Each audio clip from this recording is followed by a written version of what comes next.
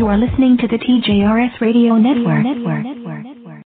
The serious side of the J. Rouse Show is coming up next, right here on the TJRS Radio Network online radio at its best. You are listening to the TJRS Radio Network.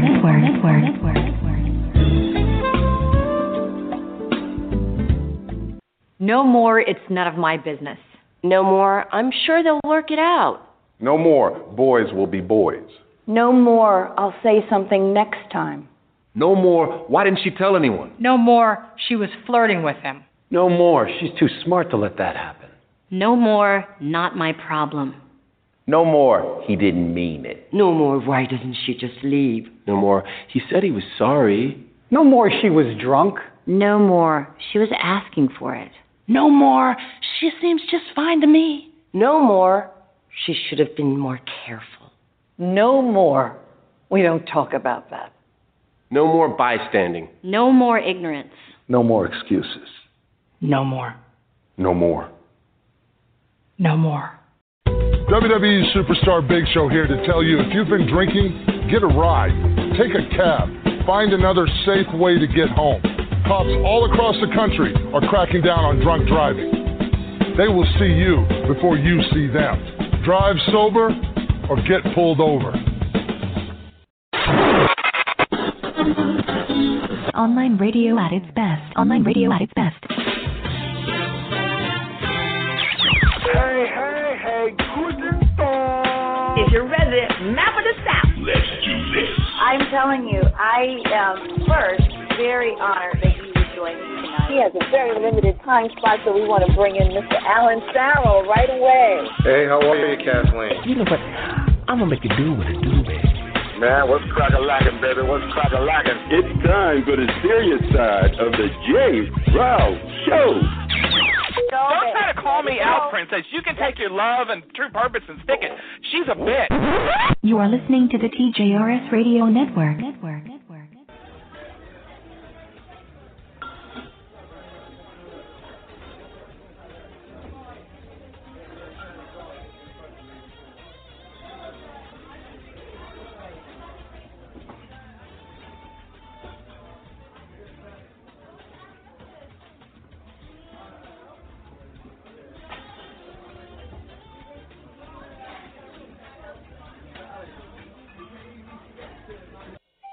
Good Sunday morning to you, folks. Welcome to the serious side of the J. Rouse Show, which happens every Sunday morning right here on the TJRS Radio Network, online radio at its best. I'm the show's host, J. Rouse. We should be up and running pretty soon. We apologize for the inconvenience. So sit back and relax and enjoy some smooth jazz until then. You're in tune to the serious side of the J. Rouse Show right here on the TJRS Radio Network online radio at its best. We should be broadcasting very soon. Keep it locked right here.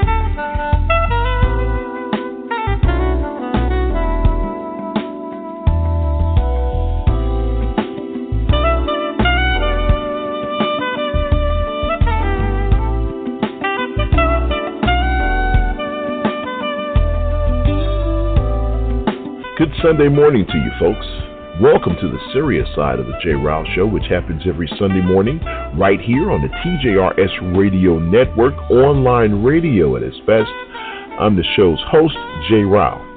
We should be up and running pretty soon. We apologize for the inconvenience. So sit back and relax and enjoy some smooth jazz until then. You're in tune to the serious side of the J. Rouse Show right here on the TJRS Radio Network, online radio at its best. We should be broadcasting very soon. Keep it locked right here. You are listening to the TJRS Radio Network.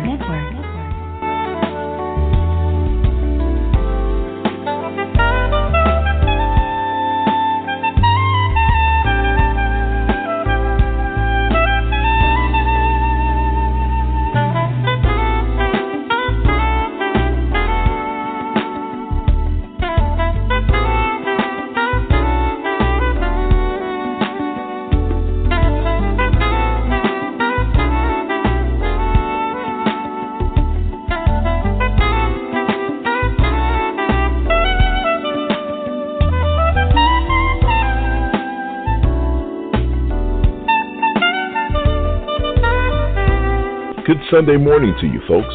Welcome to the serious side of the J. Rouse Show, which happens every Sunday morning right here on the TJRS Radio Network, online radio at its best. I'm the show's host, J. Rouse. We should be up and running pretty soon. We apologize for the inconvenience. So sit back and relax and enjoy some smooth jazz until then. You're in tune to the serious side of the J. Rouse Show right here on the TJRS Radio Network, online radio at its best. We should be broadcasting very soon. Keep it locked right here. You are listening to the TJRS Radio Network.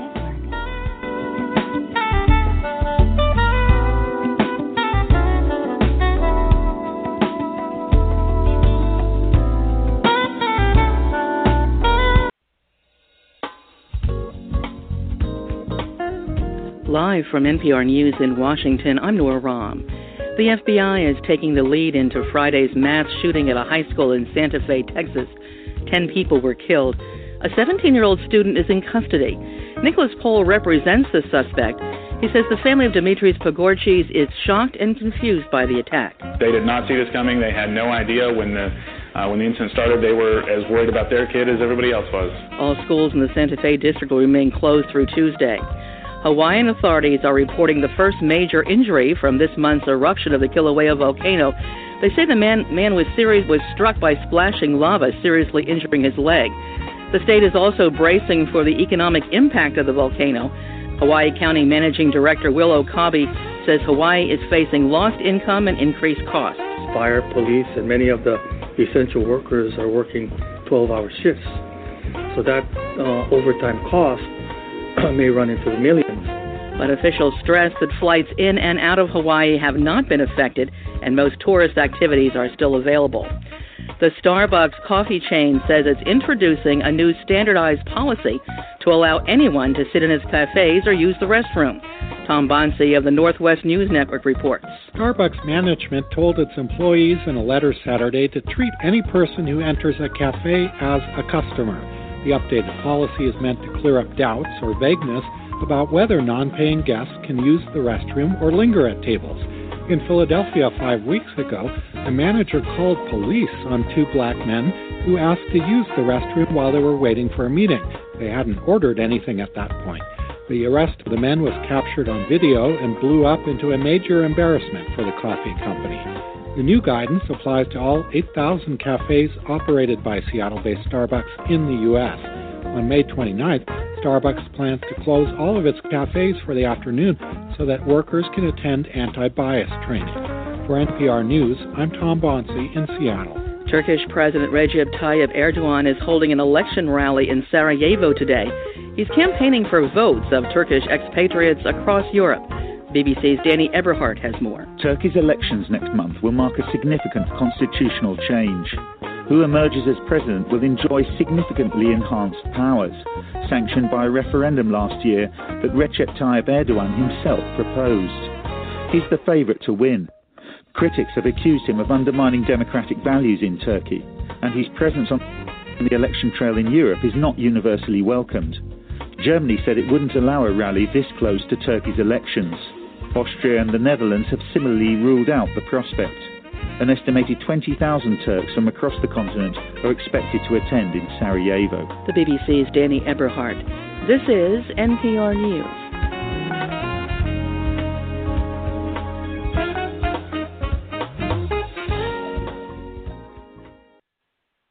Coming up next on the serious side. Hi, before we get to our guests and the jokes tonight, I want to take a moment because, as you know, we had another school shooting today, this time in Santa Fe, Texas. At least 10 people were killed, 10 people are wounded, mostly high school kids. And once again, our leaders are sending their thoughts and prayers. President Trump said he is with the people of Santa Fe in this tragic hour and will be with them forever, except for when it comes time to do something. Then he will not be with them. And neither will any of the congresspeople or governors who don't ever do anything because they're fearful that will hurt them politically. They know the truth. They know this has gone too far, but they're too cowardly to do the right thing. They care more about the support of the NRA than they do about children. So they sit there with their hands in their pockets, pockets that are full of gun money, and they do nothing. They just wait for the outrage to pass. In this chamber, we often talk a lot about impugning members.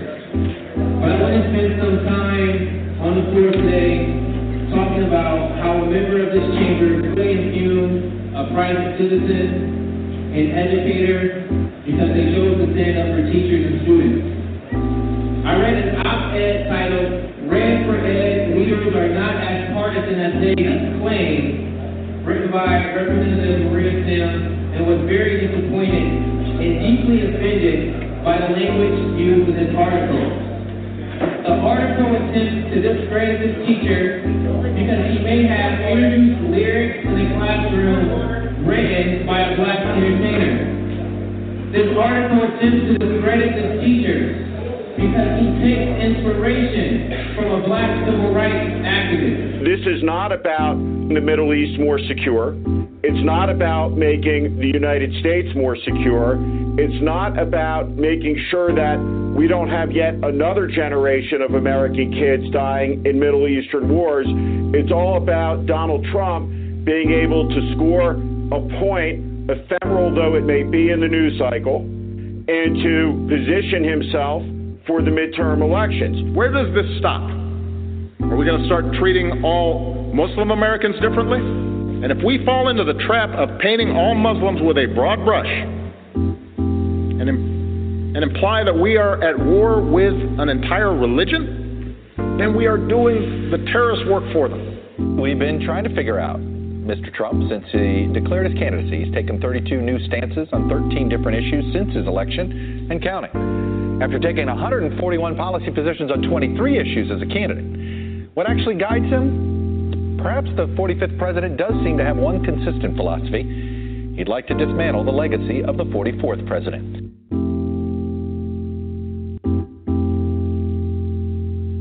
Welcome to the serious side of the J-Ryle Show with Dr. Princess Odilia, Kathleen Williams, Mr. Jerome Esprit, and Mr. L.E.S. Now here is your host, J-Ryle.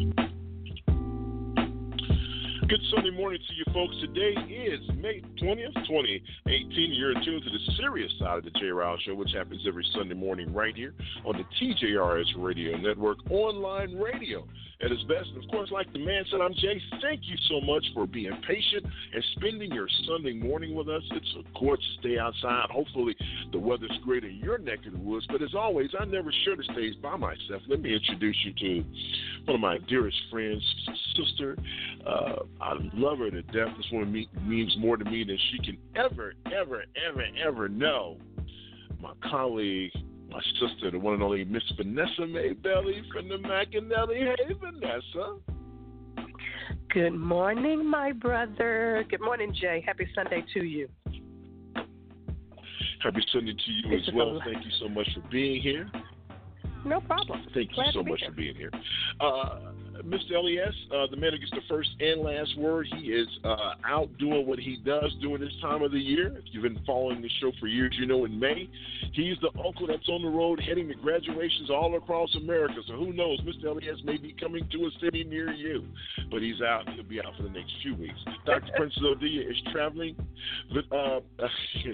Kathleen Williams is on her way back from Sweden, but she's trying to tune in through the chat room, so hopefully we can get that up and running. And you guys know when Mr. L.E.S. is not here, man, I am back here like, So I'm trying to get the chat room open, so please be patient with me in regards to that. And usually our colleague Jerome Esprit joins us after his commitment with Clear Channel Radio, and our resident texter Johnny D usually checks in throughout the show. And it looks like our director of social media outreach is in the house. Let's say good morning to the very lovely Jackie. Jackie, what's going on? Hi, how's everybody doing? Good morning, Miss Jackie. Outstanding. Just letting you know I'm in the chat room. I just refreshed enough when I'm in the chat room, but I'm calling to be on with you the time that I have to. Okay, sounds good. Okay, by all means, it's a family affair in the words of Sly Stone. Chat room looks like it's open. I didn't open it, but hey, maybe Mr. L.E.S. is doing something from a remote location. Yeah, all right, you can get in contact with us. All right, so you can call at 347-850-1272. You can also tune into the show. You can go into the world-famous chat room. You can listen from all different types of social media outlets and websites. You just need to get the education and get the information. So we are glad that you are in the house. A lot to get into this morning, as always. So let me give you the rundown and the breakdown of what's happening. A lot to get into. We had, first up on the agenda, we're going to talk about the deadly shootings here in the state of Texas. We're going to talk about that whole situation. Who's to blame for that? We're going to have that conversation. Also, we're going to talk about something that happened in Arizona that's flying under the radar. But this will give you an opportunity to see what type of world we live in. This is Trump's America. We're going to talk about 2 state senators in Arizona. They were rebuked for something that they said. I know the audio was a little tough to hear, so hopefully we can get a better quality for you. Second sense, you can hear exactly what was going on. Plus, we're going to end the show with the systematic dismantling of the Obama presidency. The 45th president is trying to erase the 44th president. We'll take a deep dive into that as well. Once again, 347-850-1272. But like I said, as promised, let's start out with the deadly shootings in Texas. 10 people were killed in Texas this past week in a little town 30 miles outside of Houston, Texas. Unfortunately, 9 students and 1 adult lost their lives when a 17-year-old gunman walked into an high school with a trench coat on, long gun, revolver, and began shooting people. And when they asked this young man why did he do it, he simply said he shot people that he didn't like. And unfortunately, one of the victims is a Pakistani exchange student, so I can't imagine what her parents are thinking today. Let me start with you, Vanessa, since you're right here in the mix. It's almost getting to the point, Vanessa, where these shootings are becoming an accepted part of our society. What say you? At first, Jay, when it happened, and it broke in, I said, why are they breaking in on Santa Fe, New Mexico in the Houston's news?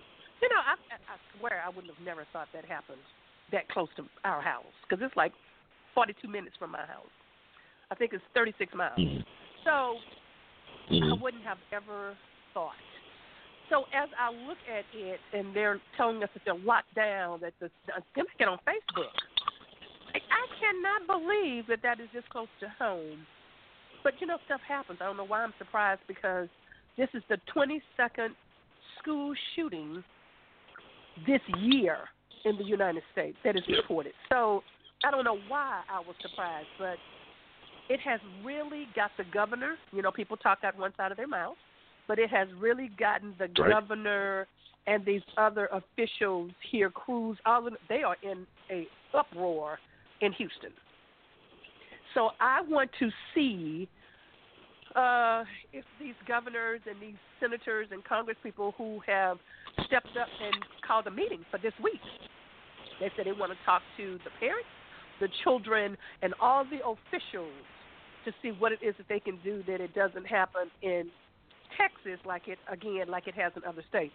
Now, hey, they can talk out the side of their mouth just like everybody else does because the bottom line is the gun people are the ones that are backing the Republicans, okay?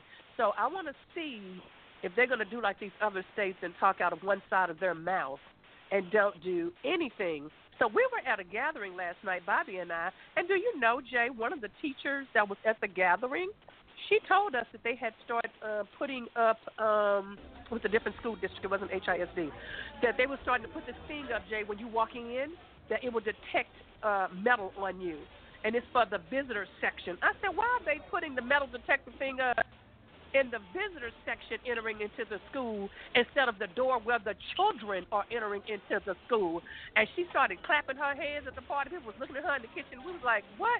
She said, that's what the teachers keep telling them. Why are y'all trying to check the visitors coming in with the guns when it's the children coming in with the guns? So they need to put that detector at the door where the kids come in. Ain't that crazy? Well, there's a lot to unpack here. When you talk about the metal detectors and things of that nature, you talk about, state legislators and, it's the same old song, Jackie. It's like, oh, my God, we're going to do a better job. And we need to do this, we need to do that. But as you heard in the intro, you heard Jimmy Kimmel, and he called it what it was. What these guys do is they wait until the situation passes, right? And then they'll come back. It's like, hey, we're going to continue to get support from the NRA. We don't care. Listen, we'll give our thoughts and prayers and all these wonderful things, but at the end of the day, when this too will come to pass, and we'll move on. But like Vanessa just said, you talk about the number of shootings we've had in 2018. More school kids have died here this year than U.S. service members in combat worldwide. So when you look at these numbers, Jackie, what our politicians are doing is just totally ridiculous, and it doesn't make a lot of sense. What say you? Yeah, you got that right. I mean, never mind the usual with the backing of the NRA to death, but now, the first time in history, we have a president of the United States who is sowing seeds of discord, of racial tensions and everything else. So big shocker. Yeah, this is just the beginning of more stuff to come with them. This has got to be the first time in history we have had a president of the United States sowing seeds of discord on purpose. I mean, that's his way to destroy anything that's of common sense, seem like. Yeah, it's unfortunate we have a guy like that in the White House. Let's bring in the smartest man in the world, my colleague, my brother, the one and only Mr. Jerome is free from MysteryRadio.net, and the man who brings you every week on a need-to-know basis. Good morning, Jerome. How are you? I'm good, man. How are you? Doing outstanding. Good morning, Jerome. Listen, this whole thing. Hi, Jerome. Hey, how are you? How are you? Wait, and was that Elias and Miss Sister? Both up? Elias not there? No, Miss Elias is not here this morning. Okay. He's talking about the Texas shootings, and here's a couple of things I want to talk about, and I want to, and once again, when things like this happen, the first person that comes to my mind really is you, because I think about, okay, what are you going to say on this week's show about some of these things, and we're here to, people are talking about this kid who shot all these people. And look, I believe that this guy should be condemned. We're not going to say his name on the show because I think that's one of the reasons why they do this is because they want to be sensationalized. We're not going to do it here. But here's my question, man, and this is where we talk about, I always say talking about digging into crates. I want to take a deeper dive here. What I mean by that is, we can talk about gun control. We can talk about legislation to change gun laws and all those great things. But, one of the reports that came out, Jerome, was that this kid was bullied. That he was bullied and that, and you know how kids can be. Kids can be merciless when they do these things. Should we start looking at those types of campaigns? Because, back in the day when I got bullied when I was in school. But, the thing for me was, it's like, okay, you got bullied, last day of school, it's going to be a fight. You trying to figure out a way to get home or try to get out of school from a different interest because it's going to be on last day of school. But nowadays, these kids have guns. These kids are taking no prisoners. If you want to jack with me, then guess what? I'm going to go and get my parents' gun, and I'm going to blow you away. Should we be looking at those aspects of this, Jerome, a little bit more than we can talk about gun legislation, but shouldn't we be focusing and concentrating on that as well? No. I think we, really? Like you said, no, these are, oh, wow. Okay, so we've all been kids. We've all had to deal with that. I've actually, I have little stories, even some junior high school, of stepping into some kid who was getting bullied. Then of course I'm going to have to fight the bully. You know what I mean? Like, then it was conflict between me and him just because I wouldn't let him beat up somebody who, you know what I mean? Like, that stuff is a little bit different than some dude coming to school intentionally killing people that he said he doesn't like. It doesn't sound like it's bullying. he sounds like he's making up an excuse. So don't get sidetracked on this fool saying, making up excuse why he shot who he shot. Because if you look at the people who he shot, the Pakistani child and all the other folks, and him having neo-Nazi stuff on his social media and Make America Great Again, that kind of stuff, we need to deal with white supremacy and little white kids, because technically this is where our school shootings are coming from. And I am telling you that if it was a black kid, they'd lock down every black kid and start shooting them from left to right, even if they was playing softball, baseball, hockey. They'd be like, I'm scared that this black kid is going to shoot me, so I shot him first. But every time it's one of them, and that's the primary source of all of our school shootings, every time it's one of them, there's like, his mental illness, he was bullying, he was feeling bad for himself, his parents didn't lock his gun. Like, we make all kind of excuses for people. And I don't want to do that on this program, because I hear that on everybody else's program who are covering for their own kids. But they can't, they're the only ones who can't see that. Black people are extremely hard on other black folks when black people do stuff. And it may seem like I usually pull back, because I know as a community we are hard on ourselves. You know, people hate Cosby, for example, right? Nobody even pays attention to Woody Allen. Don't nobody pay attention to that guy, I can't even think of his name, from Seventh Heaven or Roman Polanski and all that. White folks don't hate them. We are extremely hard on our folks, but we can't stay focused when they have something that's primarily in their community happening, and it can affect us, but it is primarily them, and they won't even address it or even look at it or deal with it or talk about it, because that has something to do with supremacy, that they feel like they're infallible. It was some other reason. It was an abomination. He was mentally ill. They want to make up excuses, but they need to deal with that. And we can't cover for them.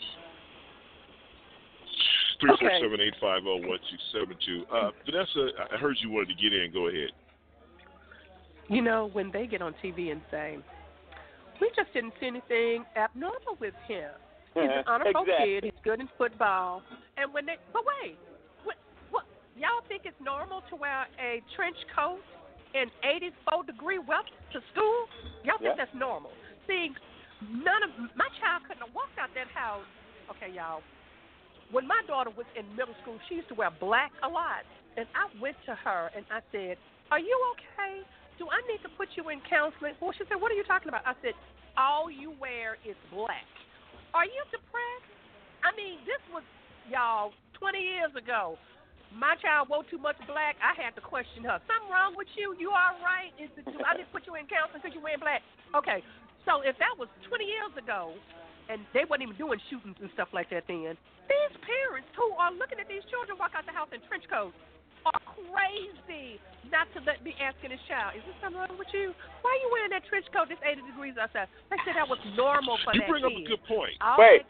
You bring up a good point, Vanessa. You bring up a good point, and the reason why I say that is that when you look at, here's the thing, and this is the other question on the table I wanted to try to get in before the end of the segment, and I'm sorry it was a short segment because of the technical difficulties we had at the top, but I really want to try to talk about this as well.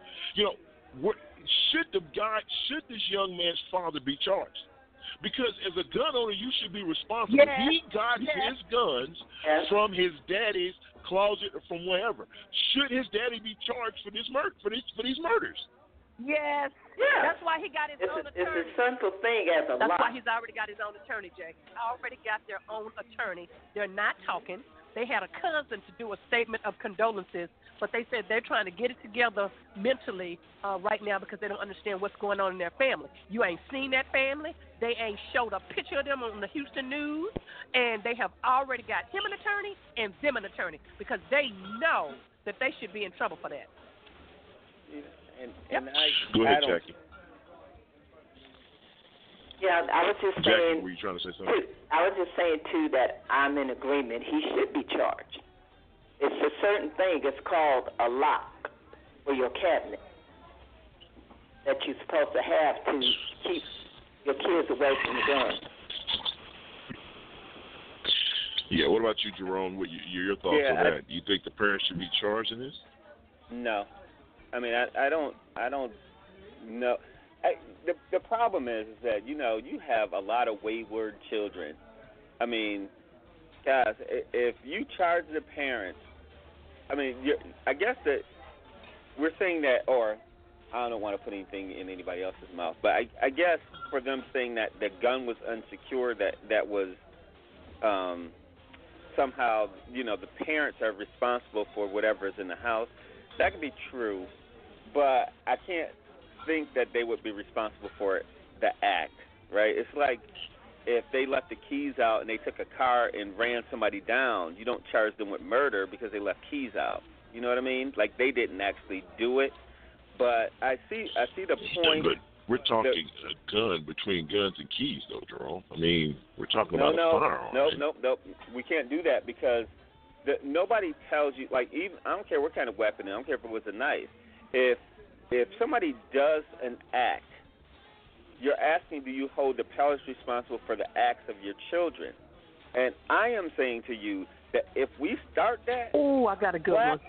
I'm saying black folks are going to get locked up beyond anybody else's imagination. Don't believe that they'll ever happen to them. That is bull. Just like Vanessa said, they ain't even on the news. They ain't going to even show their parents. They are lawyered up. Do you think that a law like that is going to affect any of them? You know what? I'm against any laws that's going to have them start rounding us up. I know Jay want to change the subject, but Jay, I got to comment on what he said. Yeah, we got to go to break. Go ahead. Finish. I know. You said that you didn't think the parents should be held accountable. Well, in the state of Texas, Jerome, if your children don't go to school, guess who goes to jail? The parents go to jail if they don't go take some stupid classes or pay $500. So if you can penalize a parent because their children don't go to school, you can penalize a parent for not locking their gun up and letting a crazy kid get it. That's all I got to say about that one. Yeah, and I think that's crazy too, Vanessa. My cousin took her child out of school for wherever they went on vacation or something, and she had to go in for a doggone hearing. And I'm like, what? Yep. Like, how is that? It was even though you signed that child up and said they will not be in school just because it was X amount of absences, they had to go into a hearing. That's all I'm saying. Like, we get a little crazy in this country about, like, overextending responsibility. If that child was skipping school, that's a little bit different. If that parent was irresponsible, that's different. But you are going to run people through a system unnecessarily. You can't stop your children from skipping school either, though, Jerome. Yeah, you can't. That's my point, though. I'm saying, like, you can't. Either way, your parent, you can do what you can as a parent, but when you go to work and your kid leaves school, they come to your job and lock you up because your kid left? That's kind of wrong. Yeah. And like I said, they'll be applying that who look like us more than anybody else. Yep. Right. All right, 347-850-1272. Johnny D is checked in. He says, look, as a nation, we are becoming immune to the mass shootings regardless of location. The fact is America is in all its greatness, is the most violent nation in the world. As a nation, we cringe when we hear about school and church shootings, and rightly so. The reality is that in America, an average of 96 people are killed by guns daily. Wow. This level of violence is a testament to the entitlements in which we enjoy. This is not a black or white thing, so let's not make it as such. Sorry, in this week's edition of in 4 Minutes or Less, something that you need to know. You know, everyone's talking about impeachment, right? Impeachment. So what we're going to do this morning is we're going to listen to the differences between Republicans and Democrats when Bill Clinton was in the White House versus Donald Trump. I think you know where this is going. It's time for this week's edition of In 4 Minutes or Less, something that you need to know. We'll talk to you. I expect history will show that we've lowered the bar on impeachment so much. My fear is that when a Republican wins the White House, Democrats will demand payback.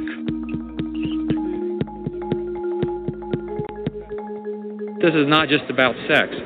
This is about a president of the United States that on numerous occasions has lied under oath. There's a strategy by Bill Clinton and his allies to demonize anybody who gets in their way. It's everybody else's fault, and everybody else is to blame, everybody except Bill Clinton, except the president. How with a straight face can you say that this group of Democrat partisans are unbiased and will give President Trump a fair shake? What you have lived through for 2.5 long years is the most systematic, deliberate obstruction of justice, cover-up, an effort to avoid the truth we have ever seen in American history. Technically, the President of the United States cannot obstruct justice. The President of the United States is the chief executive officer of the United States. If he wants to fire the FBI director, all he's going to do is fire him. The time has come to say to the Democrats and to say to the President, quit undermining the law in the United States. The President of the United States tried to obstruct justice by perpetuating fraudulent testimony. So he's concluded, I think rightly, there's no obstruction of justice here.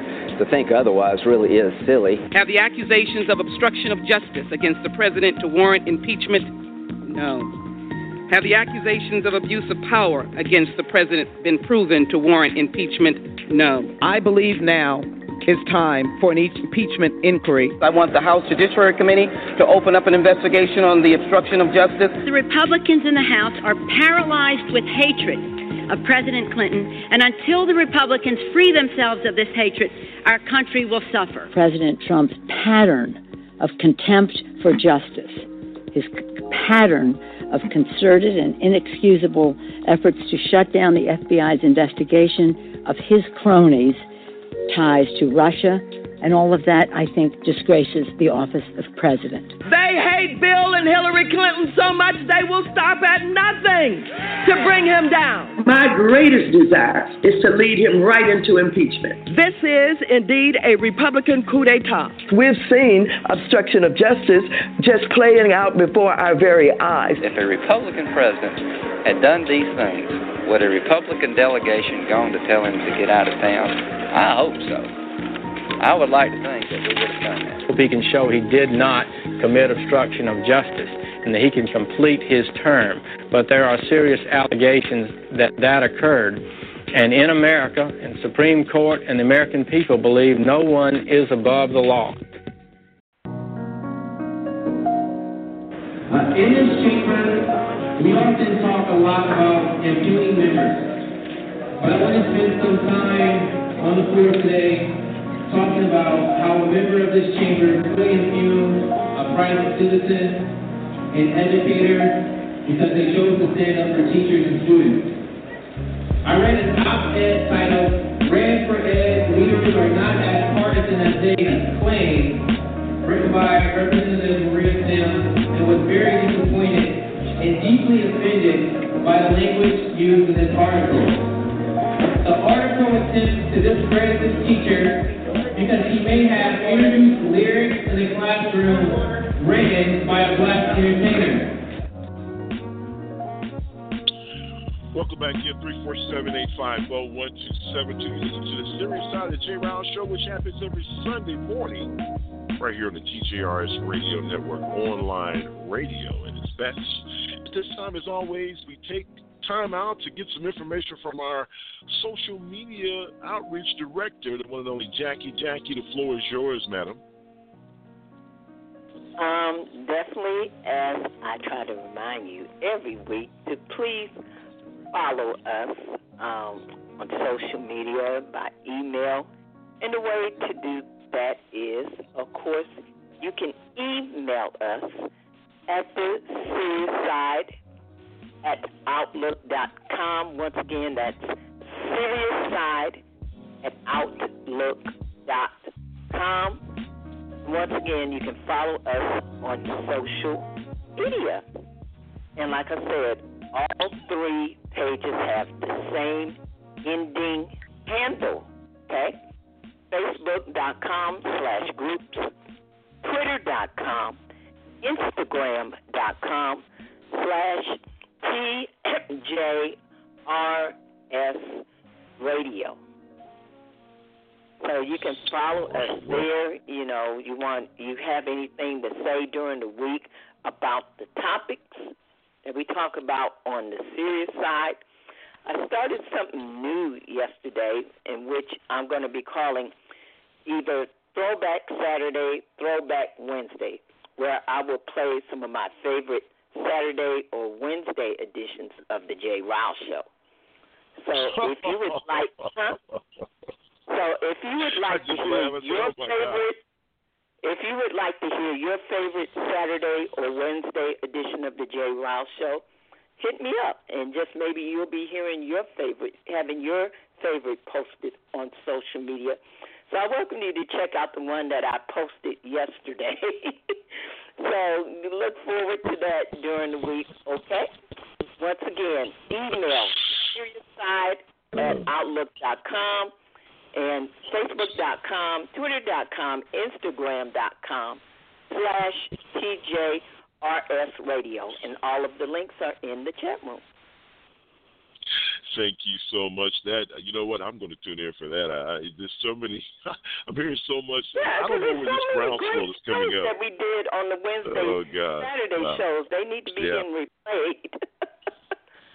Yeah. I don't know where this groundswell is coming from. For those of you all who may not know what we're talking about, obviously the J. Rouse Show ran for, I think for 7 years before it shut its doors, turned the mic off back in 2016. But my goodness, I tell you, the groundswell for that show, I don't know, you guys are trying to push me to do something. So we'll talk about that. I've digressed. 347-850-1272. All right, let's get back to the business at hand. Once again, you guys can join us. I'm getting messages saying the chat room. I think the chat room is open, guys. Just make your way there. I'm pretty sure you can get in. All right, so let's talk about something that I brought up towards the end of the last segment. And it's about 2 Arizona lawmakers. They were rebuked for something that they said. Now, I'm going to try to play this clip. And I know it's kind of hard to hear, but maybe without the background audio, maybe it's easier for you to hear. But I want to play what this state senator said in its entirety. And then, and I want you to experience exactly what happened. Folks, this is Trump's America, and we're going to give you a taste of it right now, and we'll talk on the other side. Online radio at its best. In this chamber, we often talk a lot about impugning members, but I want to spend some time on the floor today talking about how a member of this chamber really impugned a private citizen, an educator, because they chose to stand up for teachers and students. I read an op-ed titled, "Ran for Ed, Leaders Are Not As Partisan As They Claim," written by Representative Maria Sims, and was very disappointed and deeply offended by the language used in this article. The article attempts to discredit this teacher because he may have introduced lyrics in the classroom written by a black entertainer. This article attempts to discredit this teacher because he takes inspiration from a black civil rights activist. This article attempts to discredit this teacher because he admires a professor that taught at a historically black college for women.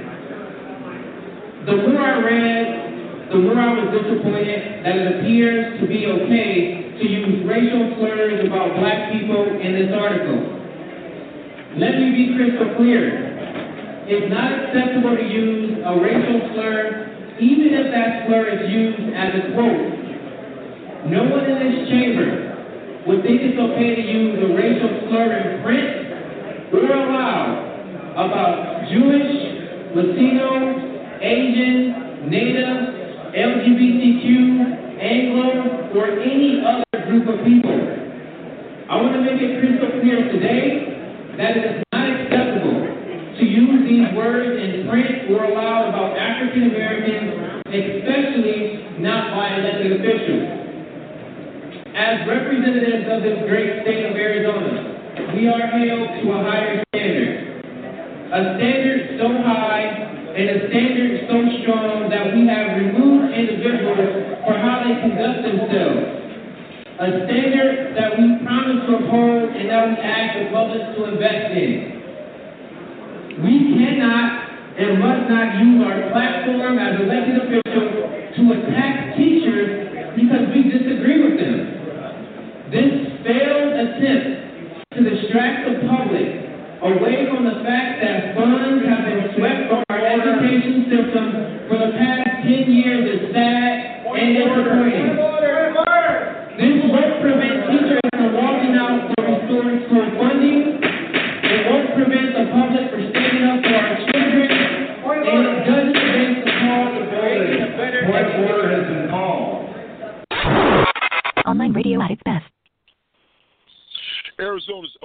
two black state Senate legislators were publicly rebuked after they expressed concerns over a colleague's using of the N-word in a published article.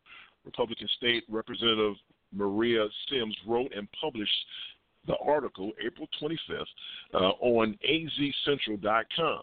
That's the Arizona Central website for their paper. The piece examined what Sims says is a liberal partisanship underlying the recent teacher protests and walkout in the state. In the piece, she used an uncensored lyric from a song by rapper Kendrick Lamar to criticize #RedForEd leader Noah Kavilas, who she claims grooms young children with liberal ideas. He prides himself on teaching the hip-hop music of Kendrick Lamar, whose lyrics include, "We hate po-po, want to kill us dead in the streets for sure," to 10-year-olds, indoctrinating them into social movements and societal change and societal, economic, and racial privileges, Sims wrote.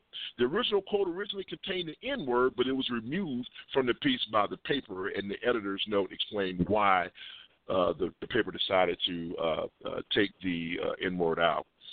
He was on the floor rebuking this, right, saying that there was no way. Let me quote what he said. He says, look, I want to make it crystal clear because it was hard to hear the audio. I want to make it crystal clear today that it is not acceptable to use these words in print or aloud about African Americans, especially by elected officials. As representatives of this great state of Arizona, we are held to a higher standard. At that point, and I think you can hear it in the audio at least, you started hearing the banging of a gavel. White legislators stood up and said that this guy was out of order. Now, there was also an African-American representative standing next to him, a female. She stood up as well to, her name was Geraldine Peaton. She stood up to support this young man. He's a young African-American state legislator.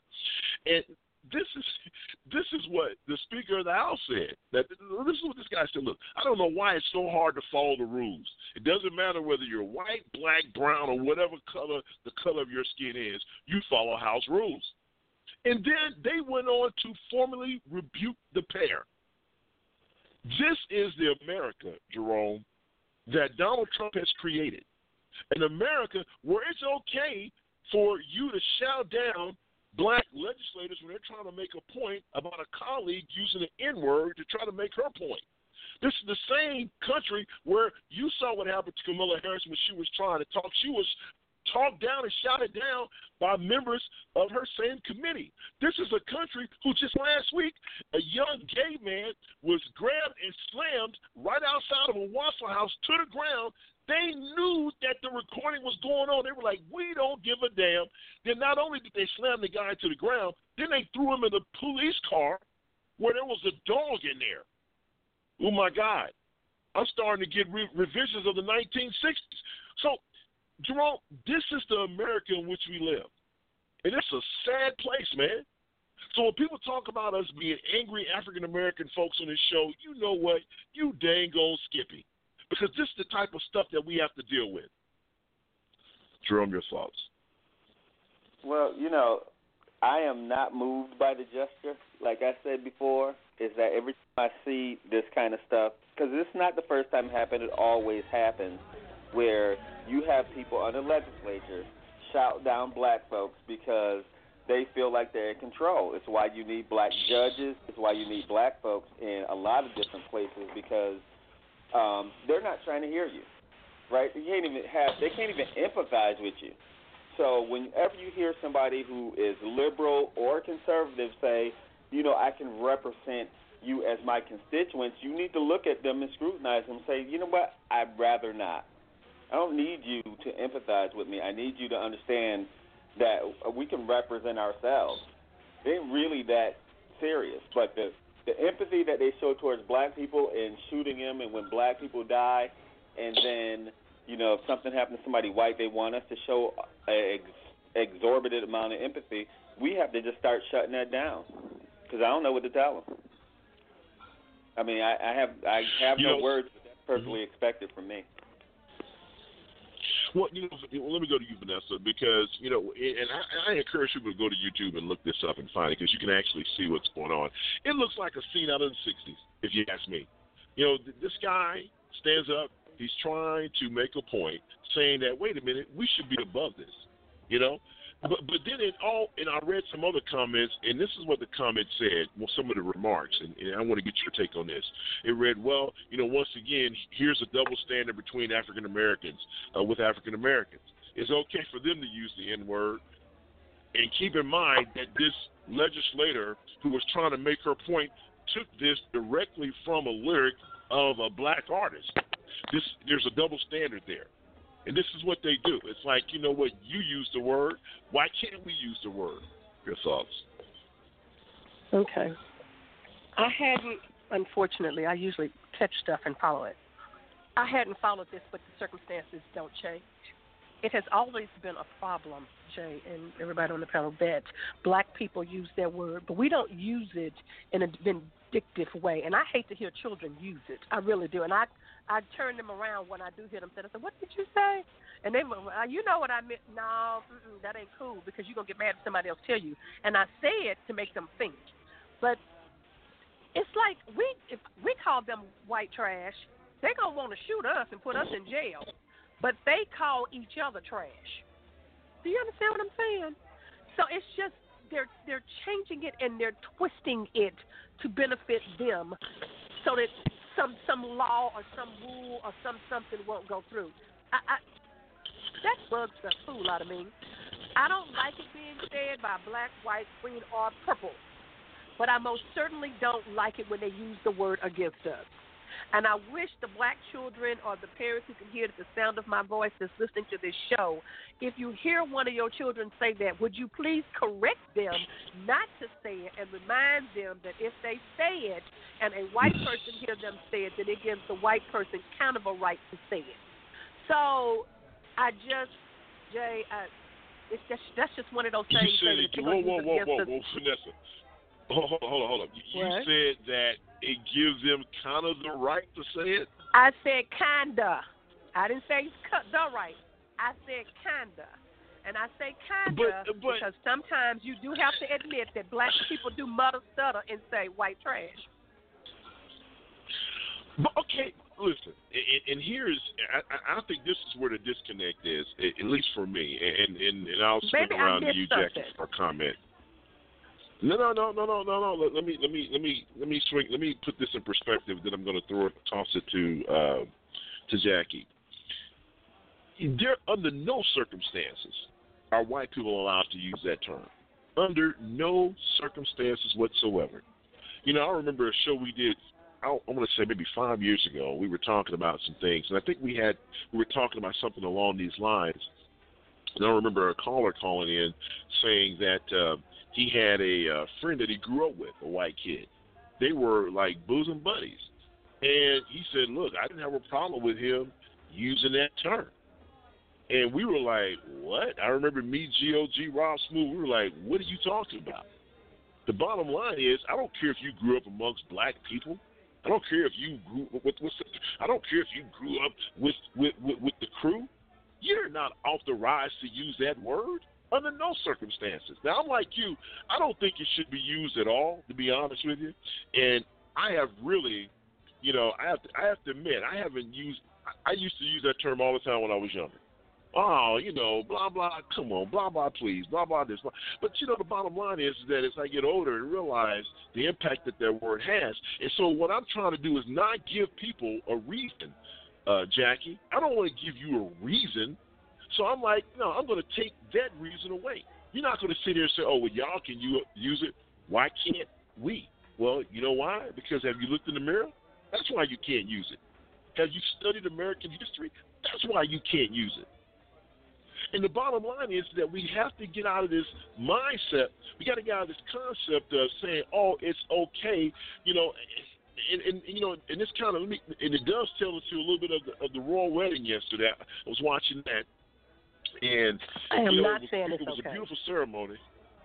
Yeah, well, no, I understand, but I just want to make sure that we're crystal clear on this, because when you say, well, it's kinda, now they don't kinda have the right to do a damn thing when it comes to this. They need to stay in their lane and realize that, they are the reason why this environment exists. They have to understand that, and we have to understand that, and we have to embrace that, and we have to make sure that we tell our children that. It's not cool because you grew up with a white friend that it's okay for them to use that term. Oh, no. As for legislators, they're supposed to be on equal ground, and this is the thing that always upsets me when we talk about white folks. And trust me, and I'm going to say this because, look, some of my dearest friends are white, but the bottom line is the situation is what it is. But what upsets me is like we have to have approval. It's like these state legislators, Jackie, are in the same chamber. They were all elected to represent a certain part of their state. But here we come with these white folks in here who thinks that they have the almighty, you know what, no matter, we may be the same state legislators and stuff like that, but because I'm white, I have a higher power over you. So you know what, Negro, sit your tail down. We've had enough of you and your nonsense. Sit down. And that's how I feel when they stand up and do stuff like this. That's how I feel. I feel that they have the moral authority over us because we can be in the same position. We can make the same amount of money. It doesn't matter because they feel that because I'm white, it's right. So at the end of the day, all things being equal, I'm going to always have the upper hand over you because I'm a white man and you're a black man. What say you? What did I say in the beginning? Welcome to Trump's America. I mean, but in fairness to Trump, this has always been here, Jackie. No. I mean, it's been there. It's been there for years. White people, the good old white privilege. The good old white privilege. Yeah, huh? Go ahead. What were you go saying? ahead. Go ahead. I'm sorry. No. I'm sorry for interrupting. Go ahead. Oh, I mean the good old white privilege has been there for years. It's been there for years, and like I said, when you have a president,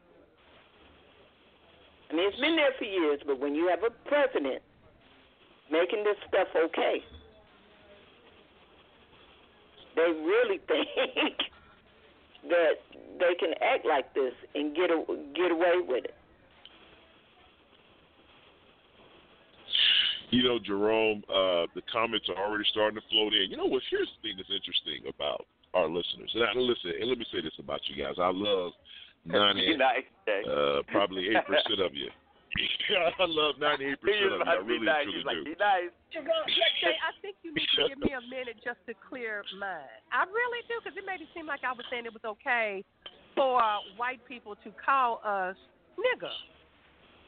The N-word. And I'm not saying that. All yours. But what I am saying, Jay, is that these kids and everybody else needs to stop putting it in songs, and they need to stop saying it. And it won't be out there. It won't even be in the aura. It won't be out there if it's not said. I would be okay with that, Vanessa, but I've been called the N-word at work. People didn't even want me to serve them because they said we don't want that Negro to serve us. So the people who I work with said, well, ain't none of us gonna serve you, so you just sit there. So I've been there where I've been called. It doesn't make it right. It hurt me to my core. I was at work crying in the back of the, plane crying. But I'm not saying it makes it right, but I am saying that these kids, and I'm going to repeat it, stop your children from saying it. Slap them, pop them, bow them when they say it. But if you say it to my face, yeah, I got some stuff to say to you, but it needs to stop being said. But our children, the problem is our children don't know about their own history. That's the problem. And they're not children. They're not teaching it. They don't know about it. They don't understand it. They don't know. They don't even really got a clue to know that it's wrong. But they've been saying it. Their parents have been saying it. They getting it from somebody. They're not just saying it on their own. But a lot of that is our own kids not understanding about our history because it ain't being taught. You are absolutely correct about that. I totally agree with you. So they don't know, so they're saying it, but then you get mad when somebody says it to you. Stop saying saying it. Stop saying it. And Joe, just you were trying because to you trying to jump in, Joe. black What were does you not trying to say? justify it.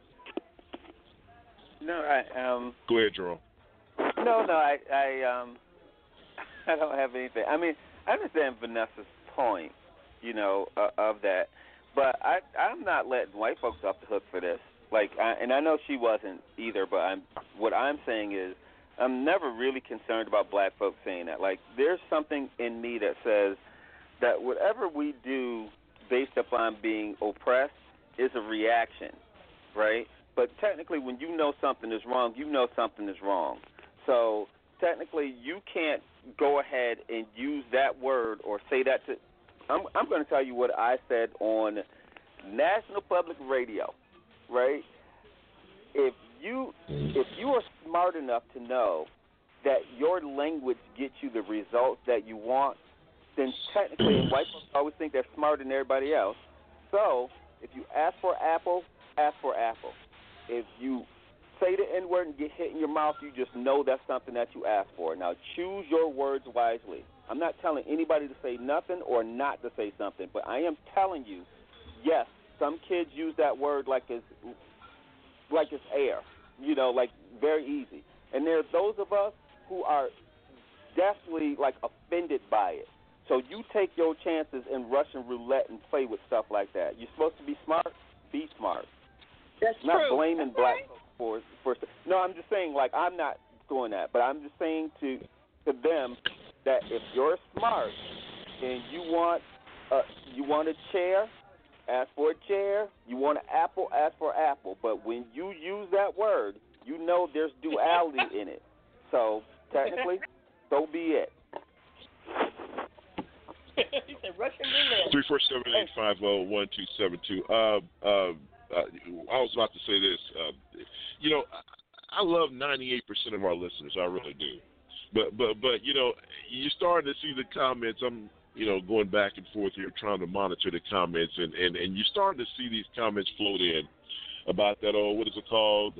The angry black man. It's always here we go again. It's amazing that you folks tune in. I mean, what do you? My question to you guys is, why are you listening? Right? I mean, if you feel that way, why are you tuning in? Is it maybe because deep down inside, your racist heart is saying, I need to know more about the other side. I need to know more about the culture. Are you trying to find forgiveness? It's 2018. We're having conversations that they were having in 1968. This shouldn't be. Now, I'm not going to sit here, and let me say this before anyone, because I'm not reading all these comments. I'm picking out some I'm going to read during Chatterbox. I'm not reading all this. Matter of fact, I'm not reading anything derogatory, and I know we're supposed to be open, but I'm not reading that nonsense. We ain't open like that. Listen, I know. Oh, read a couple of them. I know. What they see. I can't do it. No, because I want my blood pressure to remain where it is, and I don't want to do that. And plus, we have children listening. We need to be smarter. Forget them. If they want to go on radical websites and troll somebody, let them do that. But we're smarter than that. You can't bait us There's every time. There's plenty of them out there. You can go and make your comments. Yeah. But the thing that's so frustrating for me, and when I sit back and just kind of comb through the thoughts, and why are you here? Go somewhere else. You don't have to listen to us. What we do is we provide a platform for us to talk about things that affect us and affect our community. It's not affecting your community. Your community is the reason why this show is on the air. So if you don't like what we do, then go do something else. It just irks me so much. You sit here and you want to troll people. While y'all were talking, there was a couple of phone calls that came in. They were, how they try to fake you out. Hey, I just want to make a comment, and then you say, okay, you're on the air. Then they start, playing, racist stuff. And I'm like, clown, I'm listening to you in the queue. You're not even nowhere on the air, nowhere live. But it's just you get these people, and you wonder what makes folks tick. It is. It's crazy. It's just nuts. But frankly, go ahead, but frankly, I like it when they come. Come and get some education. Okay? Yeah. But you ain't doing nothing. Right. If you ain't got no opposition, you ain't doing nothing. Well, here's the thing. Now, absolutely. I mean, we really need to kind of understand this in a psyche kind of way, just because this is what white supremacy is. So the point that we're making is that black people can't even have a conversation without somebody telling them what the conversation should be. Even if they feel uncomfortable, they're going to come listen to make sure that we are not saying something that's offending them, right? That's supremacy. Yep. So a part of the point that we always try to make is that, first of all, it is stupid to be racist, right? So none of us on here are racist because somebody's white. That's just dumb. But the problem is that you still can't hear that your racism and supremacy is problematic to all of us who can see it. We're not going to act like we don't see it just because you feel uncomfortable.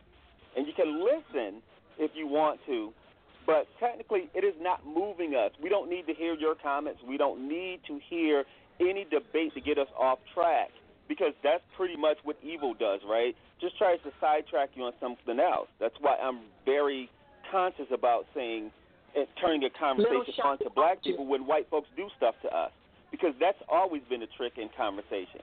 So we don't have to worry about that. If you're listening, fine, but the issue is that it is not our concern. Is not what interests us is none of your business. And it's not our concern on how your feelings are about any of this stuff either, because you're not listening. It's why the problems that we're having now in this world is existing. They don't listen. Absolutely. Nothing else to add to that? All right, coming up next, we're going to talk about the 44th president trying to destroy the legacy of the 44th president. 45th president trying to destroy the legacy of the 44th president. We'll be back to listen to the Serious Side right here on the TJRS Radio Network, online radio at its best.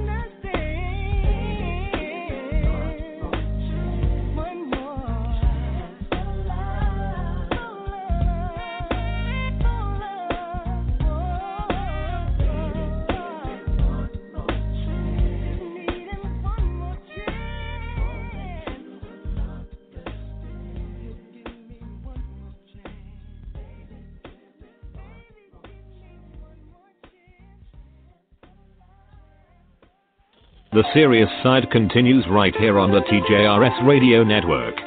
Where does this stop? Are we going to start treating all Muslim Americans differently? And if we fall into the trap of painting all Muslims with a broad brush and imply that we are at war with an entire religion, then we are doing the terrorist work for them. We've been trying to figure out Mr. Trump since he declared his candidacy. He's taken 32 new stances on 13 different issues since his election and counting. After taking 141 policy positions on 23 issues as a candidate. What actually guides him? Perhaps the 45th president does seem to have one consistent philosophy. He'd like to dismantle the legacy of the 44th president. Welcome back in, 347-850-1272 is our calling number. Let's say good morning to our panelists. Let's say good morning to the very lovely Vanessa May. Hey, Vanessa. Morning. Glad to be here. How's everybody? The director of our social media outreach, the one and only Jackie's in the house. What's going on, Jackie? Hi, everyone. So glad to be with you today. The smartest man in the world, the one and only Mr. Jerome Esprit is in the house. Good morning, sir. How are you? Yes, sir. I'm good, man. How are you? Doing outstanding. What's up to Johnny D, who's in the house? Good morning. Welcome in. Also, Mr. Elias doing what he's doing. Mr. Elias obviously is being an uncle during this time of the year. He's out going to various nieces and nephews' graduations. So every year during the month of May, Mr. Elias is usually out for a couple of weeks, so that's where he is. Kathleen Williams is on her way back from Denmark. She told me to send her a link of the show. She wants to listen to the show. She's going to follow in the chat room, so she may or may not be in the chat room. But you guys know the drill. If Mr. Elias is not here, I really don't know what's happening in the chat. I did have an opportunity to take a real quick peek in there, and I think St. Clinton's in the house. I know Kavita is always in the house. Oh, okay. You want to know? Who do you have there? Who? Okay. Yeah. Now, we had Video Man, but he is still listening. He is doing his bike thing, but he's still listening. Absolutely. And in the chat room, we have St. Clinton, and we have 5 guests in the chat room. Okay, all right. Well, there you go. She broke it down. And I have a lot of people who are monitoring us social media-wise. Once again, I want to say hello to some. Matter of fact, I don't want to say hello to you guys. I'll just wave to everybody. We have some folks. We have some haters amongst us. So, and I don't know which ones. I haven't looked at all the comments. So I don't want to say hi to people that I don't want to say hi to. So anyway, but I do want to say hello to Miss Choi. She may be listening out of Atlanta, Georgia. Good morning. Welcome in. Hope you are listening to the show. Third and final set. We all know that the 45th president cannot stand the 44th president. And as we continue to be on this bumpy ride, which is known as the Trump's presidency, every day this guy is doing something to try to dismantle and erase Barack Obama from the history books. One evidence of this is just go to the White House website and look up President Obama. They have every president from George Washington to the current president. They have a write-up, talk about a little short bio of what they've done and all their accomplishments in office. Go and read President Barack Obama's. And you realize how very short it is and how very ho-hum it is. It's pretty much, hey, this guy is president. He's the first African-American president. He has a wife and he has 2 kids. That's pretty much what it says. So what we're seeing here is something that is unprecedented in American history. We have a president who has been in office now probably, around, 16 months or something like that? 18 months? Coming on 18 months? This guy has not once reached out to his predecessor for advice. He hasn't talked to him since Inauguration Day. This guy, here's the kicker, Jerome, that he is in the process of trying to dismantle everything that Barack Obama has set up. But he has no viable substitution. Nothing. He has nothing to replace what's going on. You're starting to see gas prices creep up. You know why? Because we pulled out of the Iran deal. You have some of our closest allies are saying, you know what, America is just not numero uno any longer. We have to fend for ourselves. People flying to Washington to kiss his hind parts to get him to stay into some of these agreements that America has made. He goes in and he moves the embassy to Jerusalem. And there's gunship. People are dying less than 40 miles away. And what are they doing? They are blaming Hamas for this, right? Jared Kushner, 666, Tower 666. This thing is drowning in debt. Their family is just, oh, my God, they don't know what they're going to do about this. He tried to get money from the Saudis. The Saudis were like, we're not going to get involved in it, or Qatar, I should say. And all of a sudden, Trump was like, hey, you know what? We're done with Qatar. Then all of a sudden, Qatar's like, well, wait a minute, hold on. Maybe we should help out. And then as soon as they agreed to fund this building, all of a sudden the administration is welcoming this country with open arms. What is going on in front of our very faces is treasonous. It is something that makes you not believe in the greatest country in the world. This guy is breaking laws, Jerome, right here in front of our faces, and he's giving us the middle finger. I don't care. Okay. Yeah. I mean, Jerome, they fund this building after the Trump administration went in with, like, Sonny Two Toes. It was like, hey, you make a deal and we break your legs. What is going on here? Right. Well, and outside of the fact that this guy is dismantling everything that Barack Obama stands for, man, this is crazy, man. What say you? You know what? He can try. Now, the problem is that everybody has been recording for the last 8 years what President Obama has been doing. There's no way to do this. Right. But what he's going to do, because the only thing he's going to be known for is the Russia scandal stuff. So all the things that he's unraveling now, the only thing we can do is hold the next presidential candidate's feet to the fire so that they can put them back. Because the problem is that some of those executive orders are not new executive orders. They're negating the last one. So all you have to do is negate Trump's, and President Obama's will come back into effect. Right? It's not like you have to write new legislation. All you're saying is that this one wipes out Trump's executive orders. That's all you have to do. Obama's legacy will still be intact. He's not changing any laws per se. He's changing rules inside the department. So for the EPA, for Clean Air, Clean Water Act stuff, they're doing some really foul stuff inside the department. But President Obama's legacy sits in the legislation that he created. And although they can create legislation without the Democrats' help, they have not really moved so far into that. They're changing rules, right? They're making rules harder on black folks and women when it comes to, this was just recent that they did something as far as housing, discrimination against women and minorities.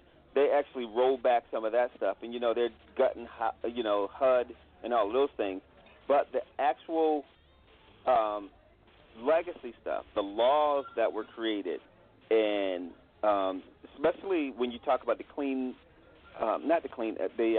recycle. I'm trying to think. What is the word I'm looking for? I'm sorry for being at loss for words today. But especially when it comes to solar energy is what I'm thinking. Like a lot of companies are not going backwards to vest in coal. Those standards have been set forth, and even though if you take them off the books, Obama's legacy is going to continue because it's more cost effective because all of those tax breaks that they got up in the front had them retrofit their facilities, so they're going to go forward regardless if Trump takes that law off the books or takes those regulations off the books. So, again, in the back end, history is going to reflect it. They're just doing things early on, like the website stuff that they can control, but their stuff will go back. They'll go back the next president because history is history. So you can Google dang near anything now or internet search anything. Yeah, absolutely. Vanessa, as African Americans, we were so proud when President Obama was inaugurated. I remember where I was. I really was upset because I really wanted to go to Washington, but things that were going on at that time didn't allow me to do so. And that's something that I regret. I wish I would have been a part of that large crowd that we always see when we are dissecting Trump's lies. And one of his first major lies he told was, he had a larger crowd size than President Obama. But what this man is doing, and it kind of goes back to something that I said in the last segment. It was like, with all things being equal, I'm white and I'm right, and you're dark, and I wish I could rhyme something with dark, but you're wrong. and for me to go to that website, go to the website of our government, of the People's House, and to see how disrespected, in my opinion, this man has been treated. We have never had a sitting president giving the State of the Union, and a white congressperson yells, "You lie," to the President of the United States of America. I'm about to throw Think about that title for a second. Think about, well, you know what, but that wasn't any of our folks. He was overseas destroying that country. They were like, "Get out of here. We don't want you around here." But I'm saying, but you can't compare us to those. You're talking about country. I'm talking about a civilized democracy. Our nation, you've never seen this. I remember watching 4 Days in November when they were covering President Kennedy pulling into Dallas's Love Field.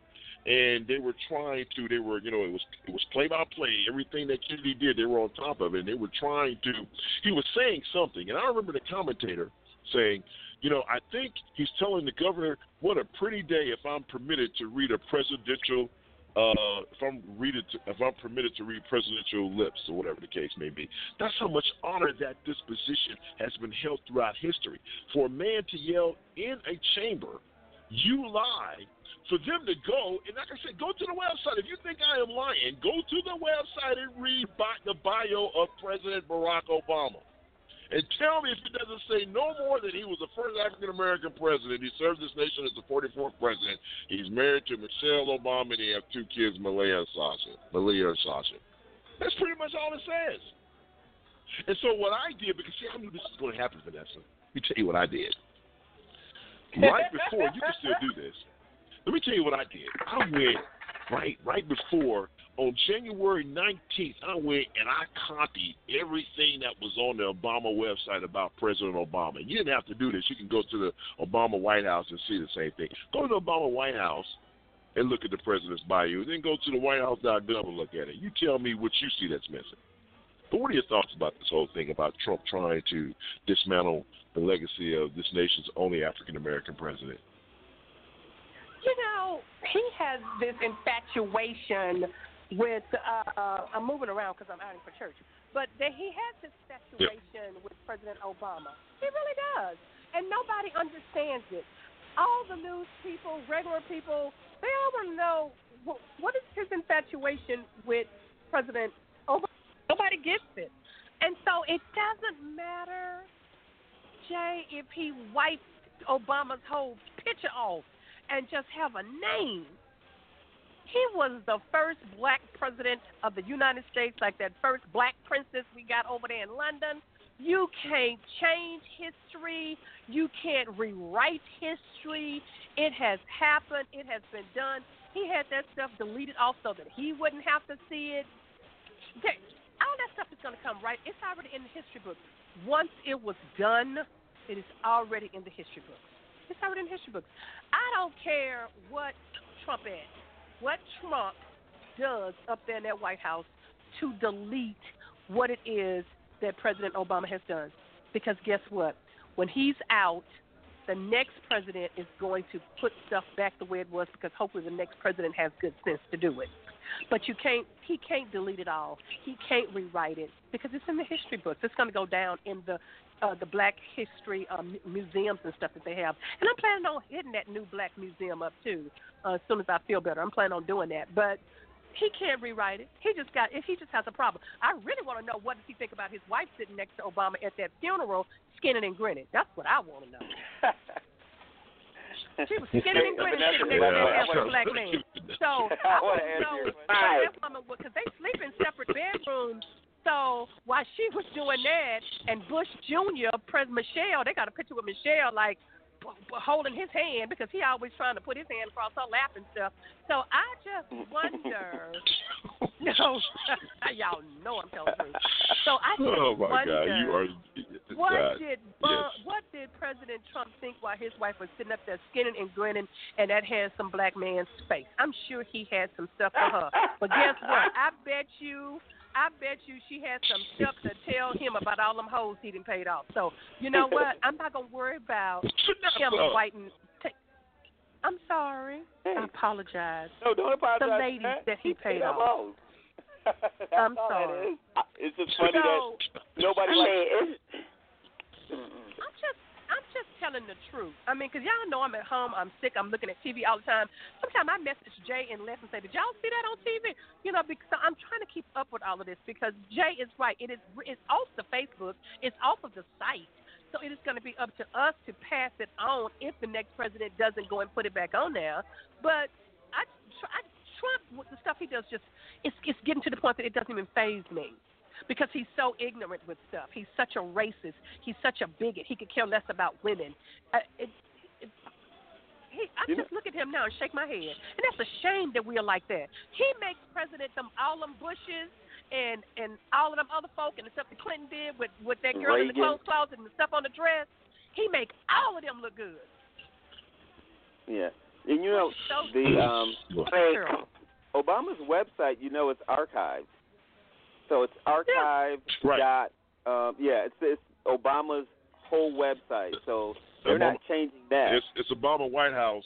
Yeah, Obama White. Are you talking about the Obama White House and they freeze it? The Obama White House.gov, I think it is. You know the one thing I regret, Jay? I regret not going up to.